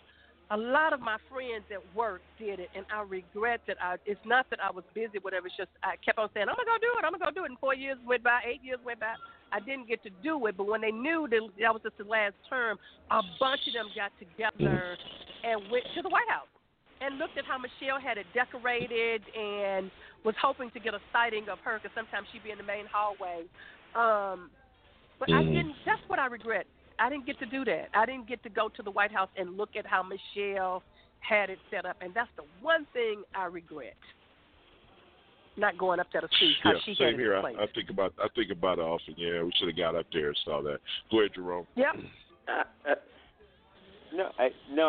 was just kind of making a comment to say that Vanessa said early on we don't know what his issue is with black folks, like generally. I'm paraphrasing because I don't remember how she said it, but I think his biographer who wrote who was the ghostwriter for Art of the Deal, because I don't think he can read or write, but that's a whole other story. But the guy who wrote the Art of the Deal said that he's envious and hates black people at the same time. So he has a fascination with black people and hates them, probably because he's not them. But that's what he said, and not me. The guy who knows Donald Trump said that it is his envy of black folks and his jealousy of them that is feeling his hate for black people. Yeah, it's interesting you say that because as we come to the end of the I would like to comment, discussion part of the show. Yeah, and I was about to throw it to you. Matter of fact, go ahead, and I'll just end the segment on my comment. Go ahead. You can have it. Yeah, I mean, it's almost hilarious to see this, and what I'm proud about is just the way President Obama is handling it. I mean, he's not even being fazed by none of this stuff. I mean, you can't help but think of that Jill Scott song, "Hate on Me, Hater." You just playing that. I can just imagine President Obama just playing that in his house. Okay, say it, Jackie. Next time, don't sing it, please. Spare us that what you just did. But okay, I should sure point. I get your point. Listen. No. I understand exactly what you're saying as we bring it to a close. But the thing I was going to say before we step out of here, and I'm just interested to hear what Jerome has to say here in the remaining 30 seconds we have before we close it out. When the Texas shooting went down, I immediately went to Twitter and looked at Barack Obama's website. His Twitter feed. He didn't make a comment about that shooting. And I said to myself, why did he not make a comment? I look at this guy every time a national something happens, President Obama makes a comment. Hillary Clinton had comments out there. Joe Biden had a comment. Barack Obama didn't have one. I thought, for some odd reason, I said, man, come on, man. This is your responsibility. But I have to remember, Jerome, he's a private citizen now, but he still, in my opinion, is a guy who I follow. He is still my leader. And I was just a little, I don't know, man, for some odd reason that just took me out of sort that he didn't. He responded to everything that has happened since his presidency has been over, but he didn't respond to this. And I thought that was a little out of character of him. And I was a little disappointed because when we have these situations, this guy was such a commander. He was such a consoler in chief. Right? This guy just knew what to say. He had the right tone. He had the right temperament. And for him not to put anything out there, I was a little disappointed. About what? Your thoughts and the fact that he didn't respond. He didn't say anything on Twitter about it at all. About what? About Trump? About the Texas shooting. No, the Texas about the shooting. He didn't say anything. No, he's trying to let the president speak first. He's trying to give the president exactly. the respect. No, No. He has commented on everything national moment since he's been out of office. This is the first time, and listen, okay, he usually waits. Not allowed to not comment? Huh? Jay. Maybe he was listen, maybe let me say this, maybe he was at the wedding. Jay, he's not your president anymore. Maybe he was at the wedding and nobody knows that they were there. He did not tweet out anything or write anything until he gets back. How about that? Because I think that he probably was there. He and Michelle was there, and they probably were on the back side of it. Because remember, all this stuff happened during that same time. He's going to probably say I something. hope he's in Palm Springs myself on a boat. Which is that? Palm Springs. You say he's in Palm Springs? All right. Well, fair enough. All right. I said I hope he's in. I was being facetious. I hope he's in Palm Springs somewhere, enjoying his life and sitting back and watching to see what the President of the United States is doing, other than saying our prayers are with you and we're going to fly the flag half-staff. How about saying that you're going to go into a meeting with the gun people and actually do something instead of being all right, pussy Vanessa, coming out calm down. Yeah, why don't the actual president do his job? How about the actual president do his job? How about that? That's what I hope. All right. Can Obama, his term is over with. Now, he does it out of courtesy, guys, but his term is over Jackie, with. we have to go. Jackie, we have to go. All right, we have to go, guys. Well, listen, I was trying to end it, but these guys are like, you get black women upset. Oh, my God, I should have said that because now here come the comments. All right, listen, we're going to step out. Coming up next, Chatterbox, and on a need-to-know basis, because the time I was in the chat room temporarily, I did see Kavina Man said Jerome was not there last week. We missed on a need-to-know basis. I hope he's here this morning because we missed on a need-to-know basis. So, hey, it's coming up next. That's right. You have to do your thing. Coming up next, Chatterbox on the need-to-know basis. We'll be right back. You're listening to the Serious Side of the J. Rouse Show.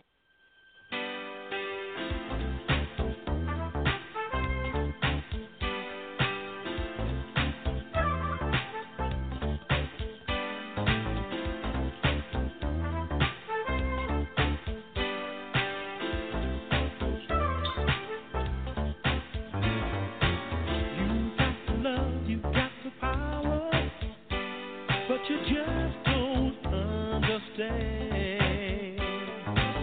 Girl, you've been charging by the hour for your love. I'm trying to show how much I love you.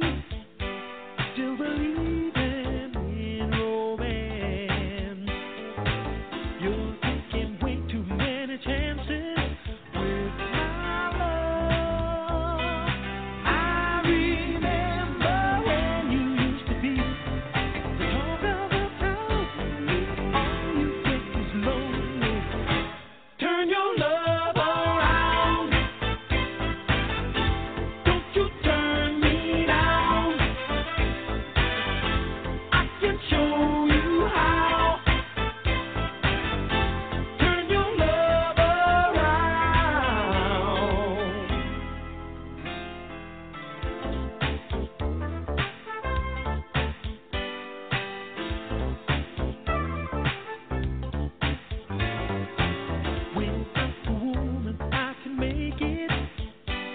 but I need the girl to stay.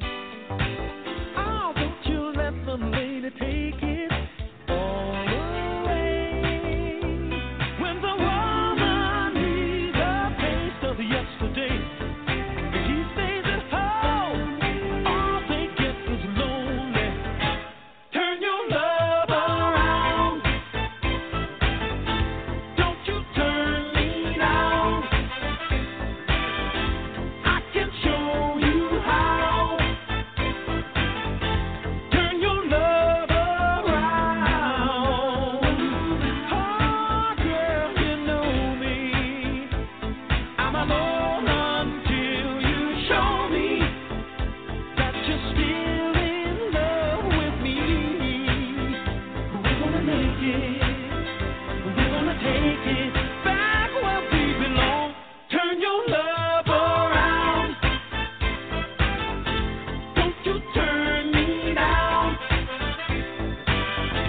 I can show you how. Turn your love around. Turn your love around. And the girl became a woman. Don't you turn me down. Every woman needs a man. I can show you how. I love the girl. I love the woman. Turn your love around.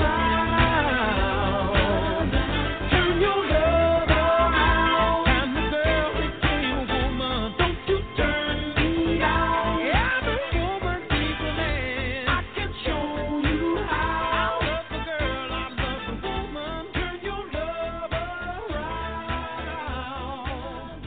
Turn your love around. And the girl became a woman. Don't you turn me down. All right, folks, welcome back in 347-850-1272. It's time for Chatterbox. Final thoughts from the world-famous chat room and social media. And I have to apologize up front. God, I'm losing my train of thought.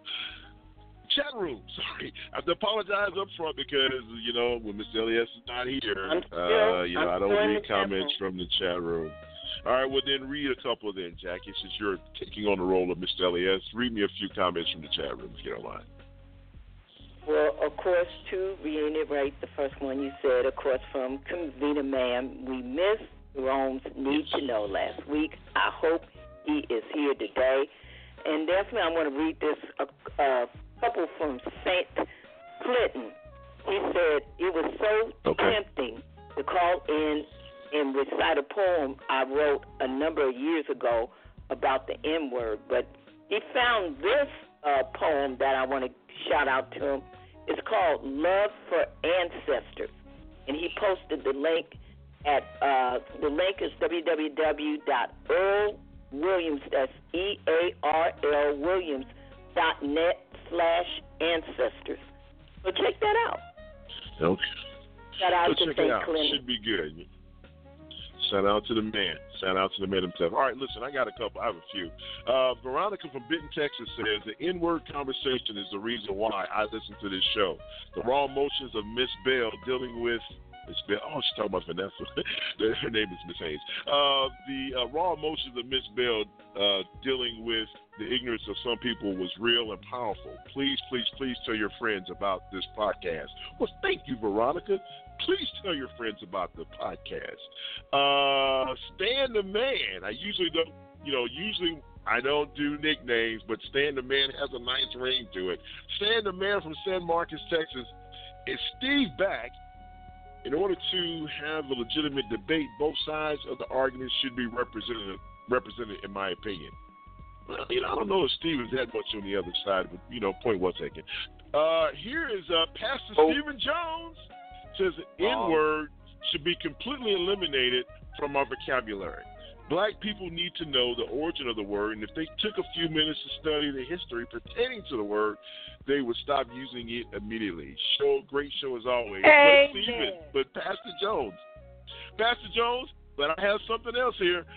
Bishop E. Stevens from West Texas says, greeting panel. I want it to be known that Pastor Jones is not the only clergy that listens to your show. Amen. Unfortunately, I have to listen to the podcast after service because our church services parallels with the time of your show. Always listen on my way home from church. Continue to do the darn thing. Look at the bishop talking like that. And God bless. All right, Bishop. Hopefully you hear the show on your way home from church. You continue to praise the man in the name of the word of God. No, you can't do that. That won't be a good thing. Don't do that. And on that, and on that note, you know what time it is. 5, 4, 3, 2, 1. The First Lady dazzles on election night in a... Tell me, what do you want me to do? Pledge allegiance to the flag of the United States of America. All right, folks, it's time for You Know What and You Know Who. On the need-to-know basis with our main man, Jerome. It's free man, Jerome. What do you have for us this morning? Okay, now U.S. oil prices hit the highest level since 2014, breaking through the $70 a barrel mark, not this week, but last week. So it's because of the Iran sanctions, the Venezuela economic crisis, and more importantly, it's because oil speculation has started back up. So Obama started prosecuting people who were unfairly hiking oil prices through speculation in the market. Now that Trump is there, they don't have to worry about that, and they are not going to stop raising oil prices until people start complaining or there's enough news stories about it. But they're slowly creeping those oil prices back up to make profit just on oil speculations to help the market. Because the oil supply has not changed. They're speculating on what may happen in the future, so they're raising oil prices now. Now, that's one of the things I miss about Obama. Now, Walmart is to limit opioid prescriptions to 7 days. Now, this is a bid to curb the addiction crisis. Again, I'm not going to be cynical doing this part of the news this early in the news, but the move is one of the strongest by the retailers in a bid to curb the opioid epidemic and in the U.S. So the supply will begin, the limited supply will begin in the next 60 days is what the company said. So instead of giving people 14 days or 30 days of supply of opioid, they're only going to do it 7 days. So they're going to keep them getting more co-pay, so they're probably going to make more money, but that's a whole another story. Now, the founder of this insurance giant in China, who owns the Waldorf Astoria, the hotel in New York City, he got sentenced to 18 years in prison for a $10 billion fraud. He got 18 years. Can you imagine? He's a billionaire if he had $10 billion in fraud. So you can go to jail being rich. Not in this country, but that was in another country that happened. But he got fraud charges. Now, matter of fact, I want to say this one first. Since Vanessa's on, I don't know if Vanessa, your mic's open, but Alaskan Airlines made history last week with flight 361 last Sunday, heading from San Francisco to Portland, Oregon. It was the first of the carrier's flights piloted by two African-American women, Captain Tyra Wright and First Officer Mallory Cave. And they said the passengers burst into applause and announced that one of the first two for Alaska Air. That was the first two for Alaska. But yeah. Delta did it. Delta had two women and a whole woman crew about 5 years ago. So yeah. Delta was the first one to kick it. Delta was the first one, but this is the first for Alaska. Right, Airlines. For Alaska. Yes. So, they're saying that according to this Institute for Women in Aviation Worldwide, there's only 4.36% of airline pilots who are in the U.S. are women, and less than 150 black female pilots in the U.S. with licenses. So it's not even a lot of black men. You ought to look at the stats for black men. Oh, no, I know. I'm sure. Go on my Facebook page when you get a chance. My cousin just made captain. and he's cool. black, and they made a big to-do about him. So go to my Facebook page and you'll see it. That's cool. Actually, one of my friends got his pilot's license not too long ago, but there's not very many. We need more of them. There's not too many people who fly. Of our color. Yeah. See, I was trying to be nice. I don't know why. All right. Norwegian Airlines just broke a record for the fastest subsonic transatlantic flight from New York to London to complete the journey in just 5 hours and 9 minutes. But it turns out that in many instances, that journey is actually slower than it were in the 70s. So despite advancements in aerodynamics and engine design, for instance, a nonstop flight from New York to Houston today takes around 3 hours and 50 minutes. But according to Business Insider, that same flight in 1973 was 2 hours and 37 minutes. It was an hour faster than it is now. And so the Business Insider explained the major the cause of that is fuel costs, because they're saying that between 2002 and 2012, the prices of fuel rose about 70 cents per gallon to over $3. So in 2008, Northwest Airlines said that it saved 162 gallons of fuel from Paris to Minneapolis when they cut their speed down from 542 miles an hour to 532. So 10 miles an hour saving in time saved 162 gallons of fuel. So that's why flights are taking longer, because they want to save fuel, not because they can't get there faster. So it's just interesting to look at that they're actually doing something a little bit different for fuel. Now the fuel is going back up. Now the Senate voted to save net neutrality rules. They voted 52 to 47. So Senate Democrats successfully passed a resolution reversing the FCC hotly contested repeal of net neutrality rules, and but this puts a lot of pressure on the 2018 midterms, because the Republican-controlled House probably won't even bring up the measure. So it already passed, and they're trying to get net neutrality back, which is something that happened during the Obama era, but they don't know because the House is still controlled. So once the House flips, they'll be able to force it in a stimulus or something at some point under Trump. But net neutrality hopefully comes back and saves us all from being spied on our internet usage and raising prices when people are streaming, that kind of thing. Now, the Trump administration is considering housing children of illegal immigrants who cross into the U.S. Border alone or get separated from their parents.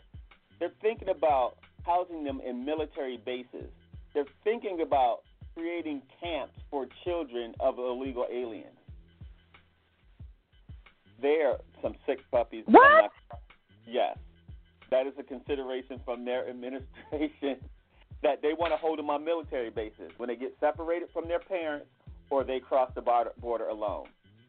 They won't go to some place like Catholic Charities or something more humane. They'll just put them give them a locker, a bunk or something, and hide them away on a military base. See, that's why I go to church on Sundays, just saying. No. See, okay, I just want to say this for the record. It's not that the country is turning bad. We have some people in this country who are just not good people, and they happen to be running the government at the moment and a lot of the state houses. But technically, it's not us. We know where this is coming from. So, the massacre by Israeli soldiers of nearly 60 Palestinians in Gaza last week has prompted a new round of protests from Jewish American groups who object to the relocation of the U.S. Embassy in Jerusalem. Now, the groups like If Not Now and Jewish Voice for Peace and J Street and Jews for Radical and Economic Justice and others began to protest protest activities like marches, vigils, and community meetups in late March when the Israeli forces initially killed about 17 Palestinians, but they have wounded over 3,000 in that one-day attack. Nearly 3,000, killed 60. So even some of the Jewish groups are saying this got to stop, but they know that if you keep separating yourself from everybody else, that it's just going to shine a big light on the inequity of people in Israel. And by the way, Chuck Schumer and some other Democrats want to put a law, they're supporting Republicans who want to pass a law making speech against Israel illegal. Now, we have freedom of speech in this country, but some Democrats are supporting this. Chuck Schumer, has the most power of any Democrat in this country, is one of the people who want to do that. They want to make speech against Israel illegal. Israel is doing breaking all these international norms, bombing people, killed the head of state and all this, but we still need to cover for them. So I just want to put that out there so that if you're not seeing this on the mainstream media, this did come out last week that those guys are siding with the Republicans. So we need to get Chuck Schumer out of there too. It's not all Republicans that need to go. Anybody who was carrying water for those fools need to go too. Just want to make sure I put that out there. Now, I don't even know if I want to do this. I'll do this one. Oklahoma Republican lawmaker is accused of faking his military record and wearing a Purple Heart, even though he never earned it. So Republican lawmaker Mike Ritz of Oklahoma is being accused by party colleagues of faking his own military record and wearing a Purple Heart. That should say something about the people who are law and order folks, using it to their own benefit. Now, rates of depression rose in every age group in every state except Hawaii. That's statistics that's taken from 2013 and 2016, according to a new study. So teenagers were particularly hit hard by depression. That's according to Blue Cross Blue Shield data that they're collecting. And I think they're collecting it based on the prescription. But they're saying in every age category, it's on the rise. Now, doctors are prescribing 11% more medication to children now than they did in 1999, according to another story. But prescription rates for ADD or ADHD and high blood pressure drugs are on the rise. So it's less medication for children, but they're giving them ADD medicine and high blood pressure medicine. I think they're cutting back on Ritalin, is what the consensus is. Now, Los Angeles takes in billions of dollars in bail money from minorities. So over 65,000 people were arrested and booked in Los Angeles Police Department in 2017 and were levied with over $3.6 billion in bail money. That's according to a new study that was released this week. $3.6 billion in bail money. I don't know if you guys saw that at all, or did I lose you on that one? But yeah, it is a bit much. Now, Vanessa, did you see this? I meant to bring this up during the show, one of the segments. But if you have not seen Childish Gambino or Donald Glover's video, "This Is America," "This Is America" as a in his AKA Childish Gambino. He's Grammy Award winning. This is his first top 100 hit. That. Yeah, and actually it has over 85 million views on YouTube. It had 10 million in the first 24 hours, and now it's at over 130 million views. Something that you can't even show on TV. He's number one in the top 100 on Billboard for This Is America. That's awesome. Yeah. I don't know if you'll say that if you saw the video, though. Because he is making a statement. He's an impressive young man. He is, and he's making playing Lando Calrissian in the new Star Wars movie too.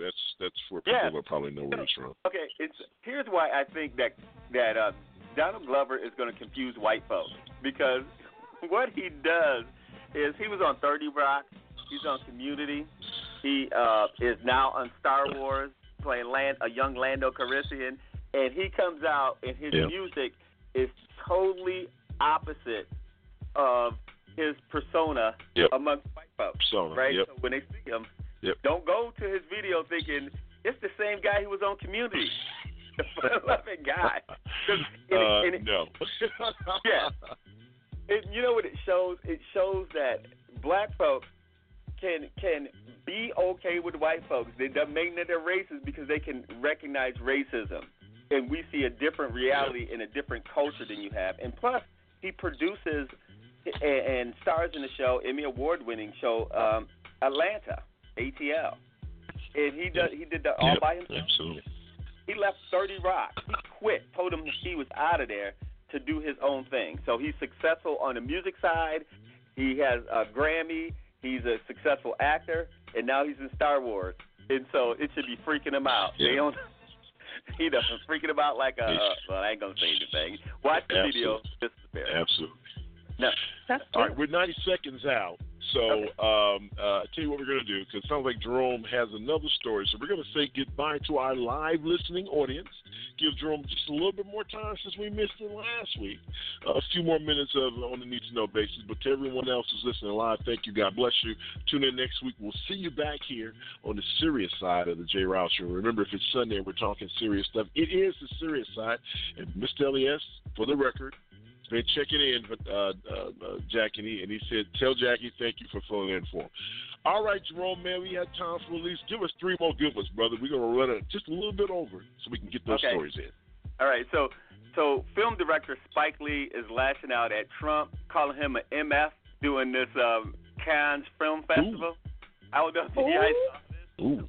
Spike Lee, along with Jordan Peele, who's producing the movie called Black Klansman, and it opened at Cannes Film Festival. And after the show was over, it was a 6-minute standing ovation to that movie.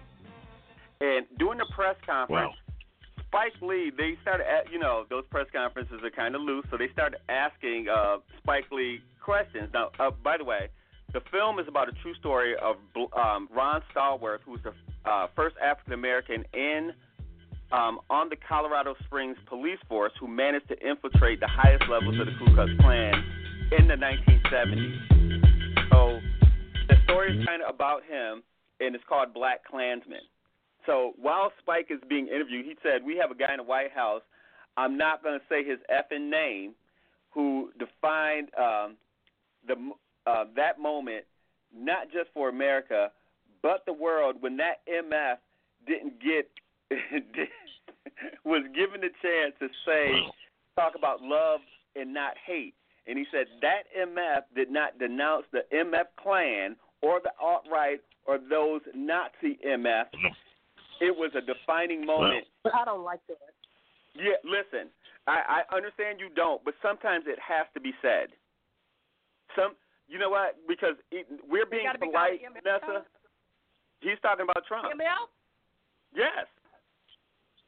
Because the problem is that in that movie, towards the end, it's dealing with, it's Black Klansmen. It's kind of getting rid of the Klan in the 70s. And he's saying they're still pacifying them. So he said the right-wing BS that is happening in America now is still happening. And it's just because we don't address it. It just kind of went underground for a minute because we wanted to have polite society while President Obama was here, and we wanted to believe that things are changing for the better and blah, blah, blah. But the liberal folks generally, especially white females, that's why when we start talking politics at some point and they say, hey, the white females are running for office and this is a great thing, they are complicit in this whole thing as well. So when they keep their mouth shut and they let their military go out, these neo-Nazis and Klan people go out and kill people like this new school shooter, he had a Nazi uniform on, but nobody wants to talk about that. They want to talk about the fact that he was bullied. He was bullied with a Nazi uniform on. So you normalizing the craziness, or we're not talking about that Fox is merging with Disney. Disney is buying Fox, which tells us something about ABC, because Disney owns ABC. And it explains why Dancing with the Stars has Paula Deen and all of these racist people on, because they normalize racist people to us backwards. So Rupert Murdoch is still going to run Fox, but they're partnering with Disney, right? We need to see through all of this stuff. So when Spike Lee does that, I know it's uncomfortable, but somebody needs to start calling people out. And that's all I really want to say about that, because we have to do something, and we have to say something. We cannot just keep that stuff undercover. So I definitely wanted to make sure I did that story. I'm still not cursing, even though we're in overtime, but not cursing about that.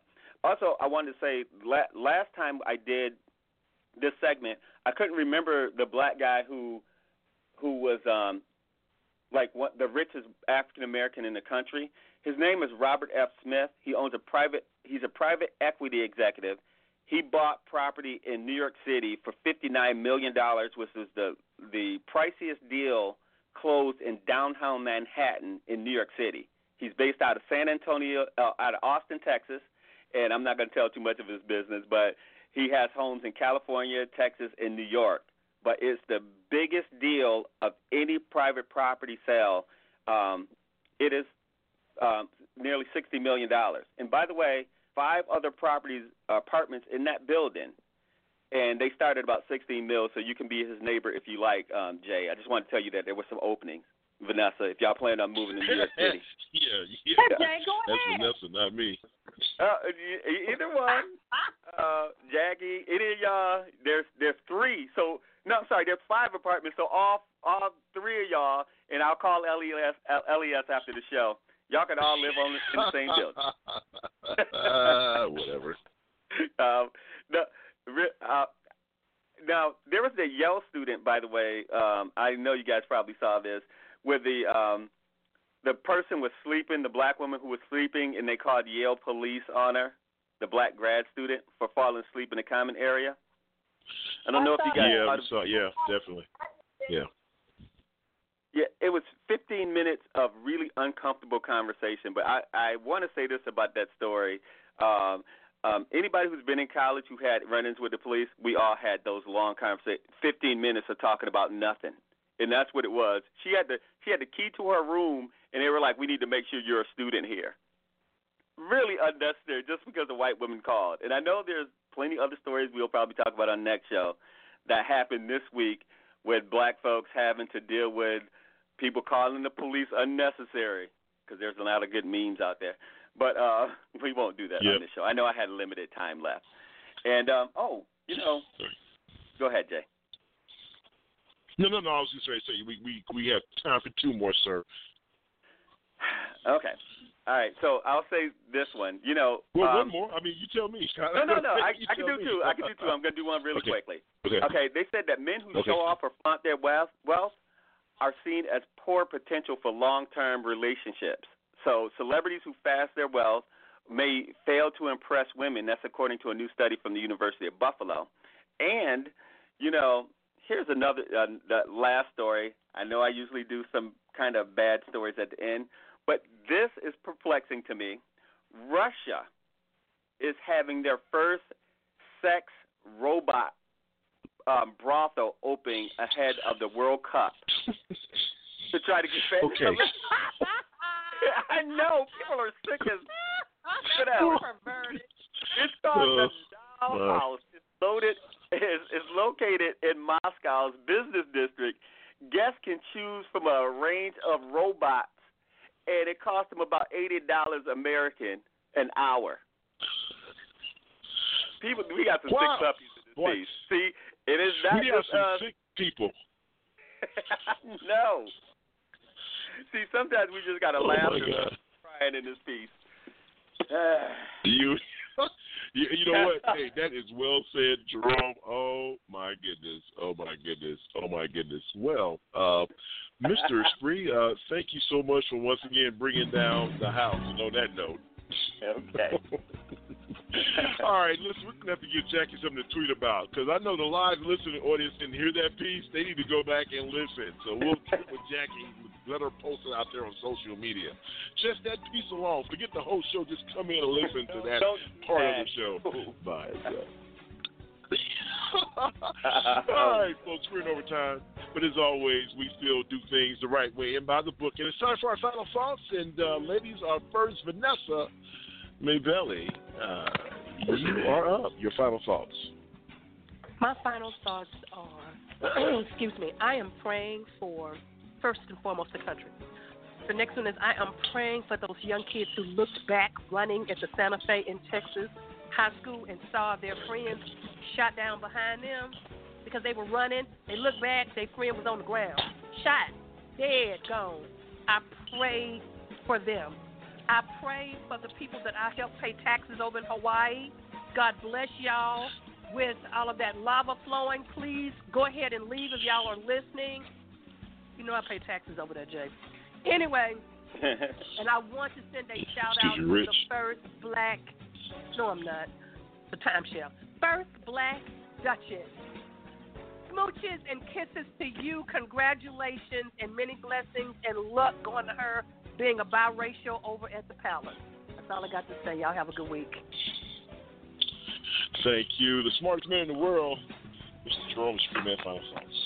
All right, so since we talked about laws, I didn't tell this story because this is in court, but, you know, there's a fight for car safety. It landed in D.C. Circuit Court on Wednesday where two nonprofits are asking the appeals court to force the Department of Transportation to get moving on making a seatbelt warning system mandatory for backseat passengers. Now, I think this is a bit much that you have to get people in the backseat to wear a seatbelt, because I don't like seatbelt laws generally, but I can just tell you that is a bit much. So in my stance today about saying when you have too many laws, they're just excuses to harass people, I think that's another one that does the same thing. So with that being said, everybody have a good week, and I'll holla. All right. And Mr. Elias is not here, but well wishes for him as always. You know, I don't know where to start because I have so many thoughts. I make up when I do my final thoughts. They're usually right off the cuff. There's no thought put into them. It's just whatever's on my mind at the time. Vanessa brought up something that was very interesting about what we saw this past weekend with the union of Meghan and Harry. You know, the thing is that you saw this just majestic ceremony, right? Pomp and ceremonies. I mean, just pomp and circumstances. You saw all the gravitas of England and the royal family and all those different things. But then you also saw a little bit of us in there. You heard the gospel choir singing as they approached the carriage to make that ride to the castle. You heard the Bishop Curry, give his speech during the wedding, and you saw, you know, it was almost as if they were a little uncomfortable when they was watching and hearing these things. They went way away from traditional and standards to be included and be more modern. So I'm going to say kudos to Prince Harry. I know him and Barack Obama are very good friends, and I know that they are making plans to meet the Obamas here very soon. And anytime there's someone out there that's trying to carry the torch for social change, I am all in, regardless whether they're black, white, green, or yellow. I just want to say, hey, we appreciate everybody's effort in the fight. Let's continue to do this because this country and this world is heading in the wrong direction. And under this orange president that we have, we damn sure better unite our forces and try to get out here and stop this nonsense that's going on. And on that note, Jerome, if it's Sunday and we're talking serious stuff, what time is it, my friend? Time for the serious side of the J. Rouse Show. Listen to the hip-hop in his voice. All right, so thank you, Jackie. Thank you, Vanessa, my man Jerome. Always, brother, big up. Mr. Elias, God bless. And remember, if it is Sunday and we're talking serious stuff. It is the serious side. God bless everybody. We'll see you back here next week. Bless you. Have a good weekend. Bye, y'all. Jerome with that swag. All right, guys, take care.